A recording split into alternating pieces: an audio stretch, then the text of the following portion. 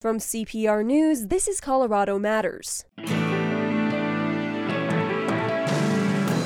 From people spitting on grocery store clerks to suspects telling police they have COVID-19 during arrests, how are district attorneys handling violations of the state's public health order? We're not going to prosecute our way out of an epidemic, and the best policy is going to be to educate compliance. However, egregious behavior is going to be prosecuted. Then dozens of Coloradans open up about a day in the life during the pandemic. We'll hear from one of them in a special project called COVID Diaries Colorado. And the Lumineers share how addiction in their families changed their lives and influenced their music. I felt so bound and tied up by the idea that we weren't allowed to talk about this among each other or to that person. You blamed it all on your kids. We were young, we were innocent. This is Colorado Matters from CPR News. I'm Avery Lill. A grocery customer angrily coughed at a clerk. A domestic violence suspect spit at an officer and claimed he had COVID-19. These are just a few of the cases prosecutors have had to consider on the law and order side of the coronavirus pandemic. CPR's Allison Sherry has been talking with DAs around the state about what they're seeing and what charges they're bringing. Hi, Allison. Good morning, Avery. Allison, let's start with those examples I just mentioned. Coughing at a grocery clerk, claiming to try to infect an officer with COVID. Do you have any more details? So the coughing at the clerk story happened in Vail. A guy was asked to stand 6 feet back at a grocery store. He said there was a public health conspiracy, and then he started purposely coughing on food and on the clerk. The other incident was in Boulder, a domestic violence arrest, and the guy claimed he had COVID-19 to cops when they were trying to arrest him. And there was another story in Grand Junction. A guy tried to hold up a convenience store at gunpoint wearing a ski mask, but actually the mask didn't cover his mouth. So, I think generally prosecutors and cops would say these are people who are trying to make people more afraid than they already are. And it turns out prosecutors across the state are cracking down on stuff like this. Generally speaking, tolerance for violating the state's public health order in and of itself is pretty high. If you had a big house party and cops were called, they're not likely to give you a ticket or issue a summons for your arrest on something like that. But if someone goes beyond violating the order to putting people purposely at risk of this deadly disease, or even just trying to make people more afraid, that's when prosecutors are bringing down the hammer. Were those men you mentioned charged with anything? Well, they're charged with a host of things, but prosecutors also tacked on violating the state's public health order with the other charges. DA Michael Doherty of Boulder, he described it this way.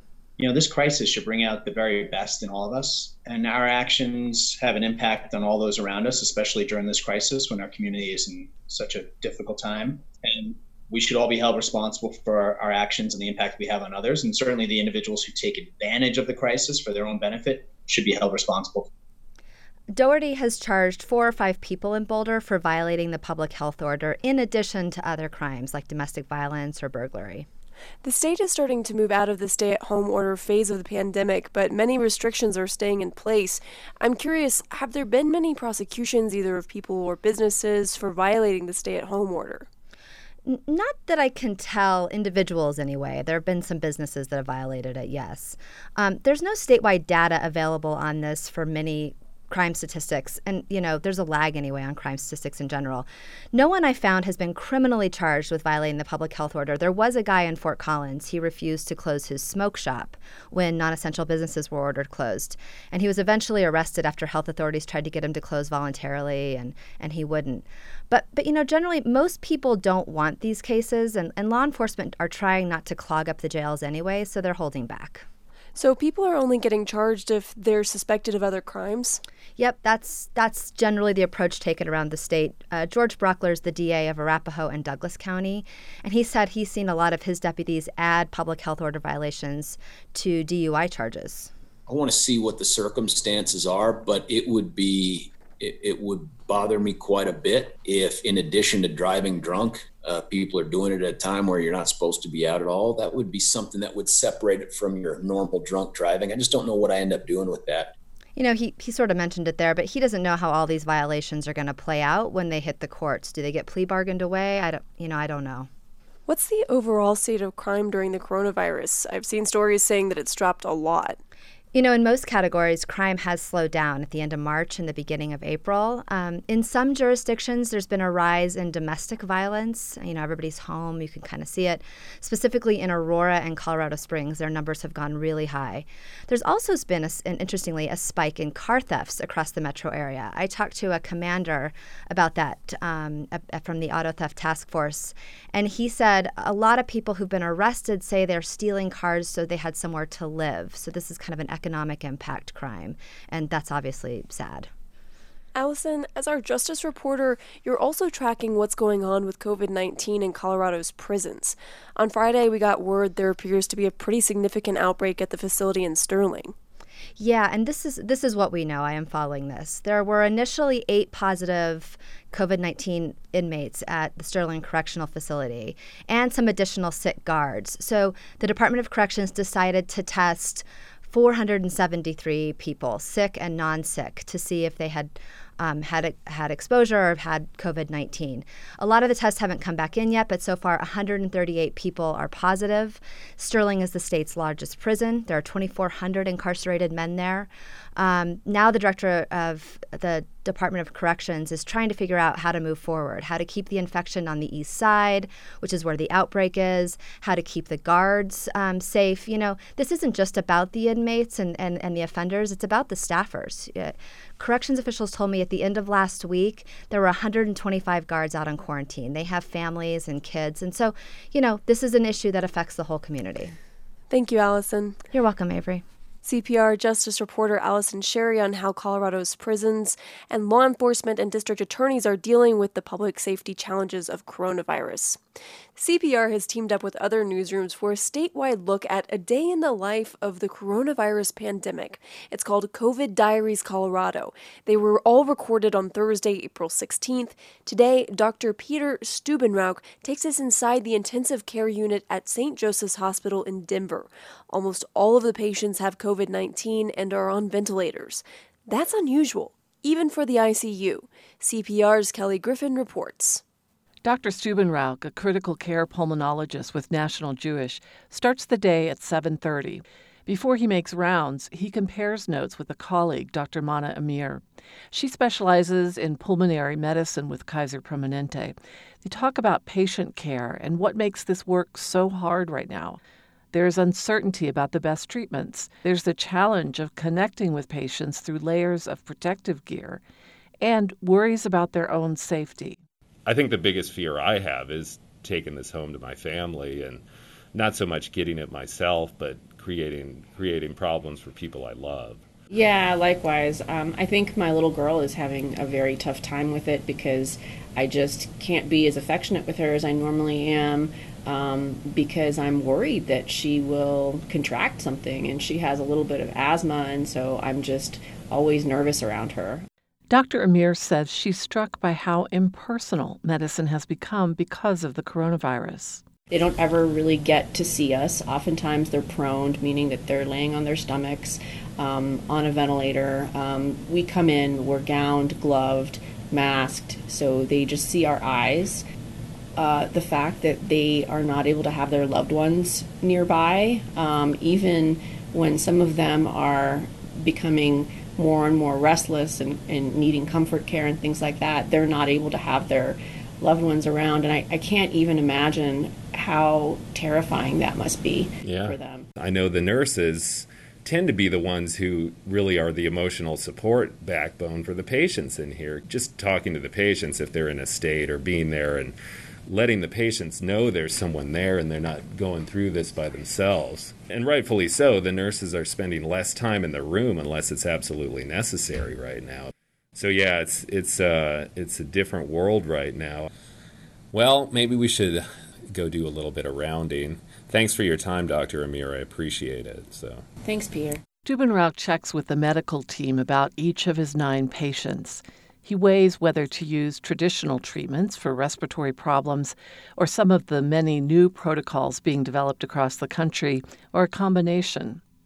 He says medical knowledge is moving fast, and a treatment or procedure recommended 2 weeks ago may not be recommended now. There's also a cadre of patients in the second half of the intensive care unit that have been vented.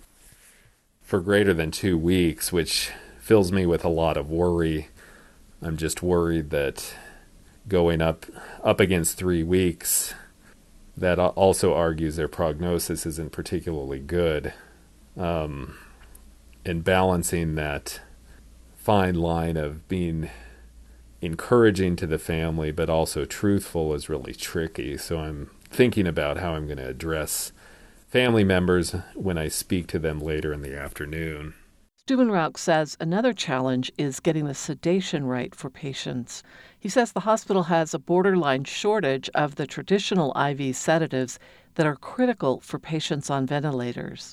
So we've been having to resort to some unusual techniques in terms of conserving our IV sedation, using a lot of medications through the feeding tube. So essentially they're oral medications. This has posed another set of issues for us because these type of medications tend to be associated with more delirium, which ultimately results in people requiring longer courses of mechanical ventilation outside of the lung disease alone. So it's been sort of a frustrating time. In the middle of a 12-hour shift in the ICU, Peter Stubenrauch has a moment for a quick break and the comfort of a familiar routine. I'm actually sitting in the call room right now after having been into everyone's room, and I like to take a quick second and eat a peanut butter and jelly sandwich. I've been doing that for years. I just bring my own food, although I have to admit they've been bringing some pretty good food around from restaurants that are donating food to the healthcare workers. Patient care always includes helping families navigate illness. COVID-19 robs families of being together for that process, and that makes conversations that are already difficult even more so. I also had a telephone meeting with the daughter of a patient who was recently admitted, and I've tried to focus on setting appropriate expectations for family members so they can appreciate when an intubated patient is in our intensive care unit. This course can go on for a long period of time.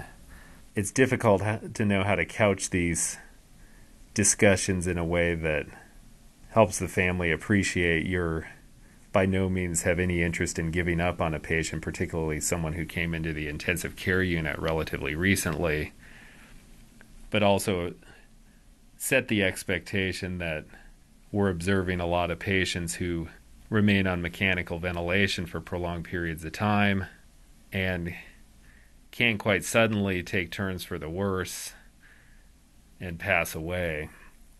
By the end of his shift, Dr. Stubenrauch sees good outcomes. A couple of his patients may have recovered enough to be off the ventilator soon. With another doctor taking over his patients for the night, he can try to leave work behind. When he gets home, he performs what's become a ritual after a day in the ICU. He takes off his clothes in the garage and showers before settling in with his wife and 2 teenagers. He jokes his teenage daughter is a pro at social distancing from her parents, but he admits he still hugs his wife and son. It's hard to keep his guard up all the time. I'm Kelly Griffin, CPR News. This story is part of our COVID Diaries Colorado, where we worked with more than 20 news outlets to tell the stories of more than 60 people all on the same day, April 16th. You can read the stories at CPR.org.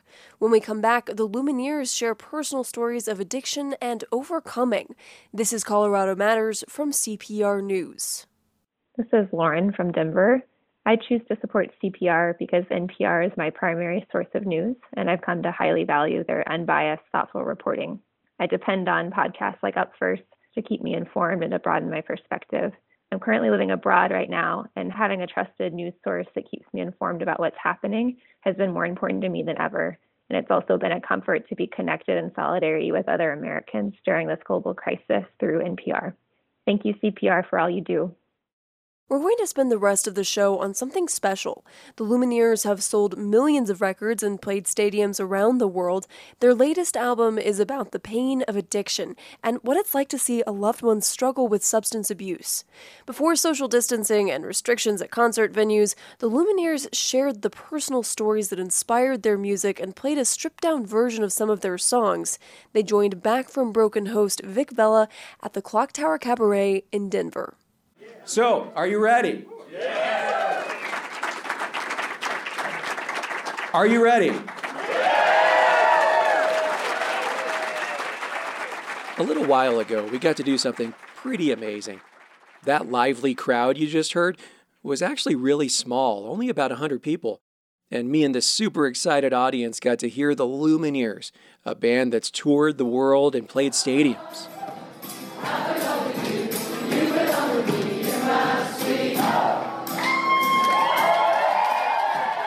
This show was different. The two bandmates, Jeremiah Freitz and Wes Schultz, sat down for an interview for this podcast and agreed to play for a small audience of people in recovery, or those connected to it somehow. You see, these guys recently made an entire album about how addiction affects generations of a family. The record is called 3. So today, we've got something a little different for you, an intimate conversation plus some good music with the Lumineers, recorded in Denver, where Wes and Jeremiah live. This is Back from Broken from Colorado Public Radio. Stories about the highest highs, the darkest moments, and what it takes to make a comeback.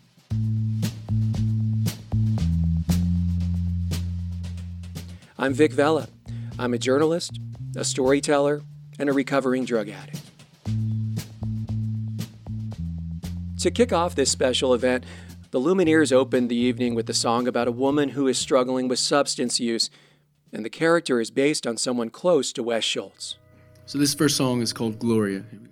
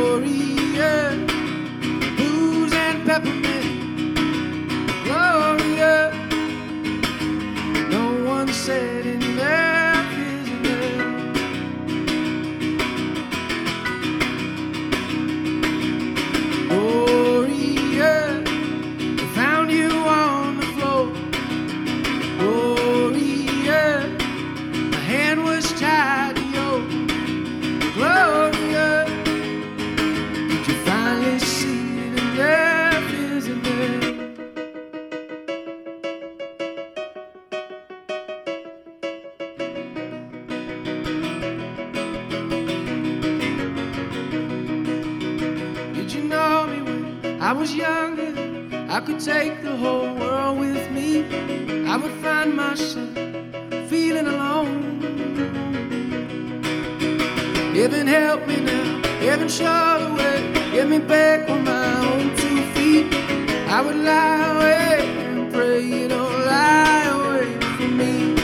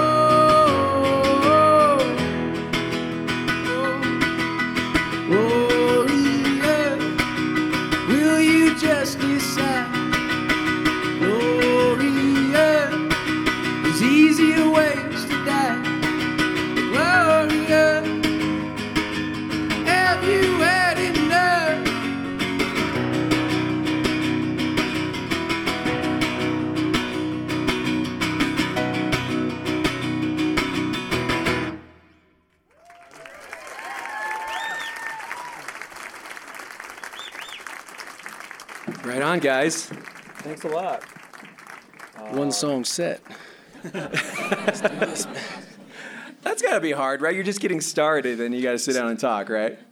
I'm pumped. Yeah, I'm a little pumped up right now. These first few questions are going to be difficult. You guys just played Gloria, which is from the new album. When I first heard this album that you guys put out, I had a tremendous emotional response to it as someone who has gone through recovery, because I lived so many of those characters, or I could see a lot of my own family members as some of those characters. Gloria is living a troubled life as an alcoholic. Wes, let me ask you a few questions first.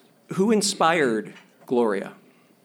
The answer's kind of complicated, because I think part of what we set out to do is tell these stories as real as raw as we could, and I think I wanted to keep a level of anonymity with the person I was singing about. But it's a member of my family that I think as I dove into it, I think one of the goals was to try to write it, and if she heard it, she would feel like it was telling the truth, from both sides. I wanted there to be her side of the story too. So in the song, there's a piano that takes over when Jer is like, and that's sort of the other perspective. The song starts out from, I think, like the child's perspective, saying to the parent, kind of like, why are you doing this, And then the piano part is the other side of the story. Did you know me when I was younger? Then I could take the whole world with me. And it's like I was somebody, and I still am. And I think that was the hard part about writing about addiction, was not trying to make it like a caricature, but to try to tell stories through scenes instead of trying to sum it all up. It's too big of a subject. Well, and also, like, you nailed it. Even addicts at our worst, there's still a part of us that wants to be better and has those memories of being like, well. Yeah. And so hearing that piano against your really strong lyrics is really, it's quite a contrast. Yeah, and I found the original demo, and it was like, heaven help me now, heaven show the way, get me back on my own 2 feet. There's this eternal hope, almost like when you're drowning, you're always going to try to swim to the surface and get air. Mm-hmm. It's a part of being a human being, is believing and having hope, even in the worst of circumstances. Yeah. Even when your whole family feels hopeless about it. So, yeah, it was like a high wire act trying to write about it, just because I knew she might hear it, and I wanted her to understand it instead of feel attacked or something like that. Well, let's talk about her, and we're not going to say precisely which family member this is, because of course we want to protect her privacy, but how did your relative's downward spiral begin? I don't know. I mean, that's like the great mystery. I think if we knew, maybe that would be an easy place to address it. I feel like my introduction to it was that you don't talk about it, and you don't mention it, and it's a taboo in the family. So that really threw me off, because it was so obvious, and we were all kind of playing along with the charade. You told me recently, Wes, speaking of love, that the hardest part about dealing with your relative's addiction is that you love her so much, right? What do you mean by that? Like, why is that so hard? I think that just part of it is that every fiber of my body just wanted to stop caring and just say, well, go live your life. I don't care. Like, you can't hurt me anymore. Yeah. But that's like, it's almost what's beautiful about it is like families band together in this way that they don't even sometimes have a choice. It's just what makes, I think, addiction a social disease. It makes it a family event. It's not like this thing that's isolated to that person. When I was using really hard, the worst thing was when people would tell me that they loved me. Because the last thing you want to hear when you're closing the blinds and shutting off your phone and you're getting high by yourself is that you're hurting someone and that people care about you. That it was hell for me to hear that. Yeah. But ultimately, though, it helped in my recovery. And Wes, the lyrics from the song, Gloria, they found you on the floor. Gloria, my hand was tied to yours. That's the metaphor you're talking about, right? That their addiction is your addiction, too. Yeah, I mean, you feel like you're on the roller coaster with them. And it leads, that for me was a source of at first a lot of anger, like resentment, like, why are you bringing me? I didn't sign up for this ride. Yeah. We're all taking care of ourselves. Why can't you take care of it's a very like defensive, why are you hurting me kind of thing. Yeah. And to clarify what I said, even though I didn't want to hear that people loved me, thank God I heard that. Yeah. Because ultimately that registered. The album follows generations of a family that's really become crippled by drugs and alcohol. Why did you guys want to tell a big story about a whole family to talk about addiction? Why did you choose a family? Well, I think part of it was there was this mystery about like how does that cycle break? Can it be unbroken? Is it handed down? Is it social? Is it genetic? What's going on here? I think using generations to see that and explore that, I think was important. And it felt like putting this in different bodies was instead of just this one person, felt more authentic to, I guess, how big it was, how big of a like thing it was. And you see a ripple effect in families. And so I think wanting to know if there was a way out, but not really having a resolution, the album doesn't have that and the songs don't really have that. It's more just how do we get out of this and without like abandoning someone, Were you guys at all hesitant? You're the Lumineers. You guys are a big deal. Jeremiah, were you at all hesitant to put out this kind of album? Because it's really heavy stuff. I'm sure a lot of your fans were surprised by it. Yeah, I think there was a moment of hesitation, but in some sort of abstract way. I think we knew the music was great. It felt like personally the strongest album that we've ever written together, it being our third Lumineers album. We've been writing together probably 15 years now, written a ton of songs, a ton of bad ones, and I think some good ones. And this album felt like our best album to date, not just because it's our newest album. I think that's like the artist's tendency. Your newest stuff you think is the greatest. I actually think this is our best album. And some people are like, this is sad, or this feels heavy. And it's like, well, literally any song that is sad or heavy has probably changed your life for better. I don't really know that much like sugary, saccharine songs like, Baby Shark. That's not really, that's not going to change your life. Whether it's heartache, addiction, some sort of trauma, tragedy. That's the good stuff in life. It's a sad song. Yeah. Baby Shark. Yeah. You guys are going to play Baby Shark tonight, I hope, right? Was this almost like a therapeutic thing for you guys, the making of this album? If the goal of therapy is to feel no closure on the subject, I feel like maybe in some ways, yes. I think it's a very neat way to wrap it up, and I've done that where it's kind of like, this is free therapy. I write songs. It's not totally true. I think it's partially just it's cathartic to scream. It's cathartic to express all of these things. I think mostly it's cathartic to try to tell the truth. I think I felt so bound and like tied up by like the idea that we weren't allowed to talk about this among each other or to that person as candidly as maybe it was happening. That really freaked me out, and part of this album like allowed me to say things that I felt very muzzled. Wes, your family member, what's her current situation? I mean, we tried to get her a place and, so she could take care of herself and have her own space, and that kind of blew up in our faces, and she ended up in jail and then homeless, and we're not really sure. We placed a missing persons report, and we're not really entirely sure what's going on, and I think that's that ghost that follows you around where you don't even know the next call what it's going to be about or where it's coming from, and the lack of closure I think is really difficult about the situation too. Yeah.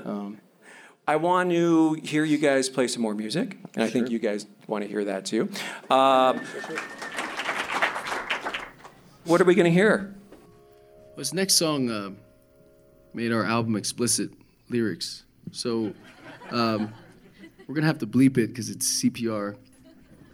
So you can imagine the moment, but there's like 3 F-bombs in this song that are just going to be like ghosts. It's called Leader of the Landslide.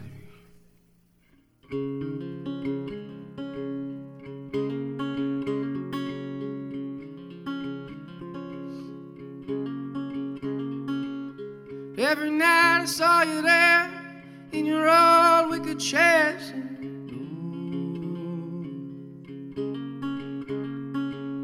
You were wrong, I was right. Didn't matter any fights.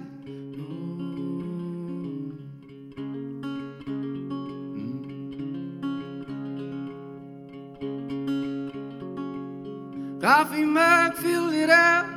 Always knew what it was.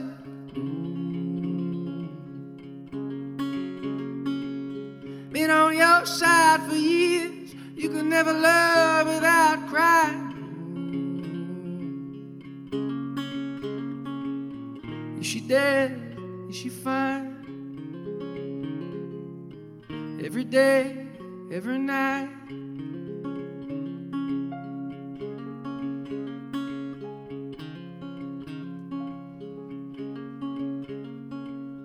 Fate has dealt me a lonely blow, I've said. Tried to help, it only hurt. In the end, I made it worse.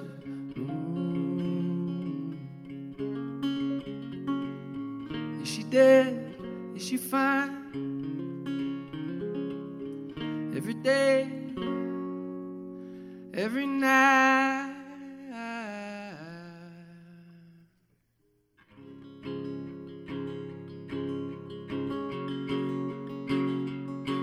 Denver band The Lumineers, speaking with Back from Broken's Vic Bella, recorded in a cabaret before social distancing restrictions went into place. When we come back, we've heard about Wes's family, but how has Jeremiah's life changed because of addiction? This is Colorado Matters from CPR News. Give back my keys, give back my chair, take back those clothes you always left on the floor.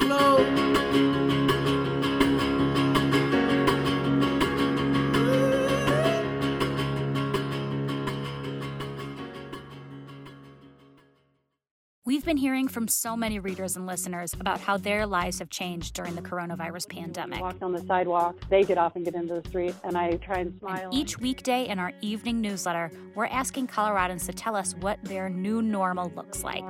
Work stresses me out the most. I'm sad that I can't be with my grandkids. I've been FaceTiming every night, and I've never Work lives, worries, silver linings. Read those profiles by signing up for our newsletter at cpr.org/lookout. Before the break, we heard how addiction impacted a family member of the Lumineers, Wes Schultz.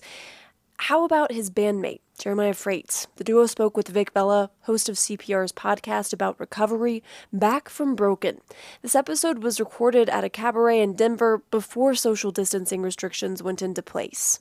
There's another reason the Lumineers were so motivated to write an album all about addiction that we haven't even talked about yet. When Jeremiah was about 14, he lost his brother Josh to a heroin overdose. Josh was older, he was 19. And these guys who are now the Lumineers also grew up together in suburban New Jersey. So Wes also knew Josh. They were actually really good friends. They loved boxing and making art together. And Jeremiah, he remembers having fun with his big brother too. I can easily remember the good times, like going to the beach and building Legos together. And He played a lot of guitar. He'd play like Pink Floyd, AC/DC, Guns N' Roses, and our bedrooms were right next to each other. So that was a huge influence. And I remember I was learning drums at the time, so we'd kind of jam together and play, like Paint It Black by the Stones, or he was learning Pink Floyd guitar solos. And it was pretty, I don't know if it was my parents shielding me from it or if my brother was good at hiding it or if it was just one of those things that it was right there in front of my face and I chose not to see it. I don't really remember though a whole lot of which maybe made it worse, the shock when he did die, because I was like, oh, it's not at that point, that doesn't happen to someone like me. That's never, that's not going to happen to him. So I don't really remember a whole lot of those kind of typical scenes of he was out all night and we were worried sick. Yeah. I'm sure my parents could give different stories, different tales, but yeah, I don't really remember stuff like that, to be honest. What kinds of substances was he using? He was using a lot. I mean, he was caught in high school by this history teacher. He was smoking weed in his car and walked in from, like the outside field or something, walked in. And it's sort of, I don't think it was the history teacher's fault, obviously, but it sort of spiraled. It splintered this thing where my brother got sent down to the nurse, and then you get like suspended for 2 days or some sort of like mandated 2-day suspension.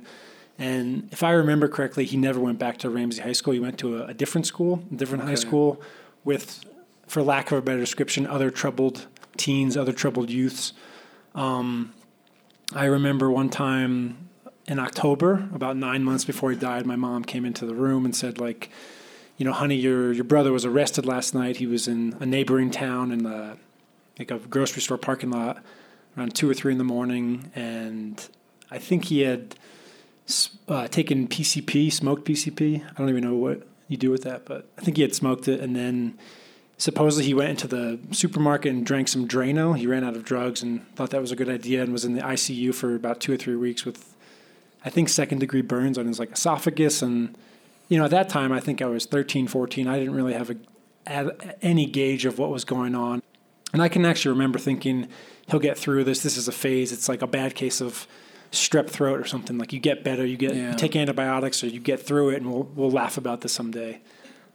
That obviously never happened, but I just remember a couple of instances like the ones I just described where I had zero idea of how I would have handled that. Even now, I have a 20-month-old son of my own. Mm-hmm. I don't think there's any age where you'd really be equipped to understand how to deal with that. You would try your best, obviously, as a parent, how to help your son or daughter out, whatever is going on. But yeah. How did things end with Josh? I know So basically that was in, I think, October of 2000, and then he went into the hospital, ICU, had a lot of anger towards, it seemed like everybody. I'm sure he was in a really terrible spot, but, and I remember he never came home to our house. There was my grandmother lived in Pompton Lakes, which was a couple of towns over, mm-hmm. and he ultimately went to go live with her, and I guess that was a way to change location, and he was in and out of rehabs. And it was around Memorial Day weekend where he was living with my grandmother, and she went to church, and I think she called up to Josh and thought he was sleeping in. And when she came back from church, she went upstairs, and I think she like touched his leg or something, and it was like a block of ice. And then I remember she called our house in Ramsey, and I picked up the phone, and I honestly thought she was dying. She was so hysterical. I thought something was wrong with her. And then she kept sobbing and saying, Josh, Josh, Josh. And then oh my gosh. I gave the phone to my mom. And the context of it, just to try to add a little levity, I was playing a computer game with my buddy Simon, and it was just this absurd, like we're playing this game, and it's like, I don't know, a shooter game or something. Mm-hmm. And like my mom is like, crying at the table, and I'm like, oh, dude, I think you got to go. Like, it's just this absurd. I'm sure my mom was like, Simon, do you have to go home now? I don't think we really knew. My mom probably knew, and they say the first step of what grief is denial. And I remember running upstairs, and I was changing my clothes, and I just the most massive amount of denial, like this is not happening. And we drove over there, and the bad news was true. So, to what extent did you guys help each other through that time? 4 years later, we got together and really started spending time together. And so when me and Wes started writing, one of the first songs that I think we ever tried to write together was like a lyrical song about Josh's passing. And then ultimately we wrote songs about Wes's father passing away of cancer, or it was immediately like this cathartic, even though we were also starting out doing covers of, cover band type songs, mm-hmm. we started writing originals. And for me, that was like the real high. That was the massive addiction, was writing original songs with Wes and trying to sort through all these feelings and like misunderstanding and grief and things like that. So. You guys had to grow up really fast. And so you guys started at a very young age writing about grief. Yeah, and oddly, I mean, we had a town of 15,000 people, but I knew at least a couple of people that I was friends with that overdosed and passed away in this tiny little town. Hmm. Jeremiah, I know you don't want to talk too much about yourself. You also had a period where you were partying a little too much for your liking. And I want to congratulate you. You've been sober for how long now? Be 5 years in August, so let's just say 4.5. All right.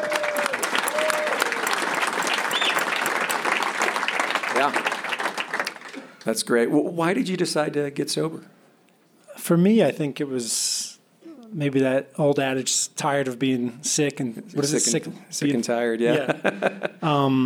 I think it really dawned on me that it was affecting relationships. I think the biggest person that saved my life was my wife. I think that her seeing it before, I think I was going down the road where I would have been eventually maybe closer to a Gloria-like character. Oh, wow. You think you're never going to be like that, but to be honest, I mean, I don't know, but, her seeing that in me early on and really being supportive of that, and thankfully too that she is very, she'll have like half a glass of wine and be done. And I'm like, I don't get that. That's like, I could have 6 glasses of wine and be like, now we've started. And I'm not necessarily proud of that. That's just a reality of but it's the truth. My it's genetic your truth. makeup. Yeah. I've told people at times it was like eating a cheeseburger and being like, I can't wait to have another cheeseburger. And you're like, you're already eating a cheeseburger. And that's how it felt sometimes with drinking. And our lifestyle too, unfortunately, I think just naturally enables it. It's funny, if you were to say, like, give me 3 shots of, like, tequila, people would be like, yeah. And if you're like, can I have a water? They're like, are you okay? Are you sick? Is everything all right? And it's these things that I've noticed along the way of sobriety where it's like literally sometimes on a long international flight, it's easier to get wine than water. And I'm like, where's the water lady? Where's the water person? And I think that I think I realized it about 2 years before I became sober that I wanted that. It was like I was not waiting for something to happen, but I think I knew subconsciously, like, this is not fun anymore. This is not improving my life. It's taking away from it in some way. But you buy into that, feedback loop. And I think for me, the biggest fear I had was somehow I'm not going to become creative. That's my career. That's how, that's our livelihood. That's like the biggest thing in my life. One of the biggest things in my life is supposedly being creative. And I'm like, you lose the drugs, you lose the alcohol. And I remember playing the first probably 40, 50 shows with the Lumineers. It was a really terrifying experience because now you're on stage, you're vulnerable, whereas you used to be able to get to maybe a state of oblivion, where you're just you're just up there and you're kind of like, I'm one with the music and, you're free. Now I can get to that place sober, but it took many shows of being like, wow, this is tough. There's a lot of people out there, and this is a nerve-wracking experience. And yeah. But it's true. I mean, I had a couple people in my life say, like, you will become, more creative. You will feel closer to music. I know you don't see that now, but promise me you will. And I was like, I definitely don't believe you. There's no way that's going to happen. But it takes, you just had to experience it yourself. I mean, when I started my career in television as a sports anchor, I could not go on the air, or I thought I couldn't go on the air without a shot and a line. That just was total normal behavior. That's just what I do. Mm. And when I'm like, well, how can I get sober? How can I write sober? How can I tell a good story sober? And the truth is that you're a better storyteller because you're not clouded by drugs and alcohol. The best thing about it is I don't miss it. And you find that you don't really need it. Yeah. No, it's true. Yeah. It's been interesting, though. Like, for me, I almost never use the word sober. I probably am using it more because I know the room I'm in right now. I don't have a problem with saying I'm sober. I just think that society has made that word a bad word a little bit. Like, I think, personally, I tend to say I've refrained from alcohol, or I will still, white lie to people, say I've never really drank. I don't drink because I don't want to get into a therapy session with some random person after a gig and, like, whatever. It's like that's going to be a heavy 15 minutes potentially that if I'm into it, I'll get into it. But if I'm not, I don't want to, inadvertently get into a heavy conversation about that. But I do think that society's kind of made that word a weird stigma where, oh, you're sober? That means you were a bad person before. And it's like, well, no, you're a sick person, or you had these tendencies, or you did these things that can sometimes be deemed as being bad. And sometimes it's just easier not to have to explain yourself. But I think the more people talk about this stuff, the less we have to explain ourselves when we say no to a drink. Even in New Jersey, where we're from, there's so many friends of friends, or actual friends, or family members in my case that have died or been close to dying from prescription drug abuse or the street drug, heroin or crack or whatever. Mm-hmm. And I still know people in my life that are even functional, addicts or alcoholics, and I don't know if they know that, but I'm like, you are. I mean, I see that. Yeah. Well, I mean, You guys have been terrific. I really, really, really appreciate you guys talking about this stuff tonight. Thank you. Yeah, thanks for having us here.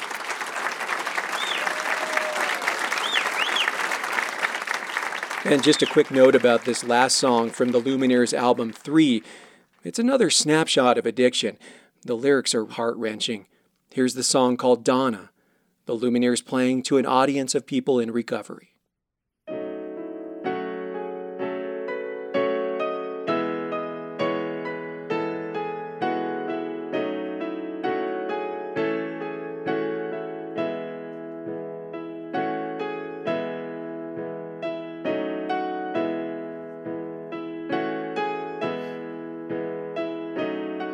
It's not the words you say, but how you say it. I saved a picture where your hair was braided. They found your wallet in the cemetery. They told your daughter she was ordinary. You hate the name Junior. Your husband loved his computer. Your mother never was one, the eldest of 7 children.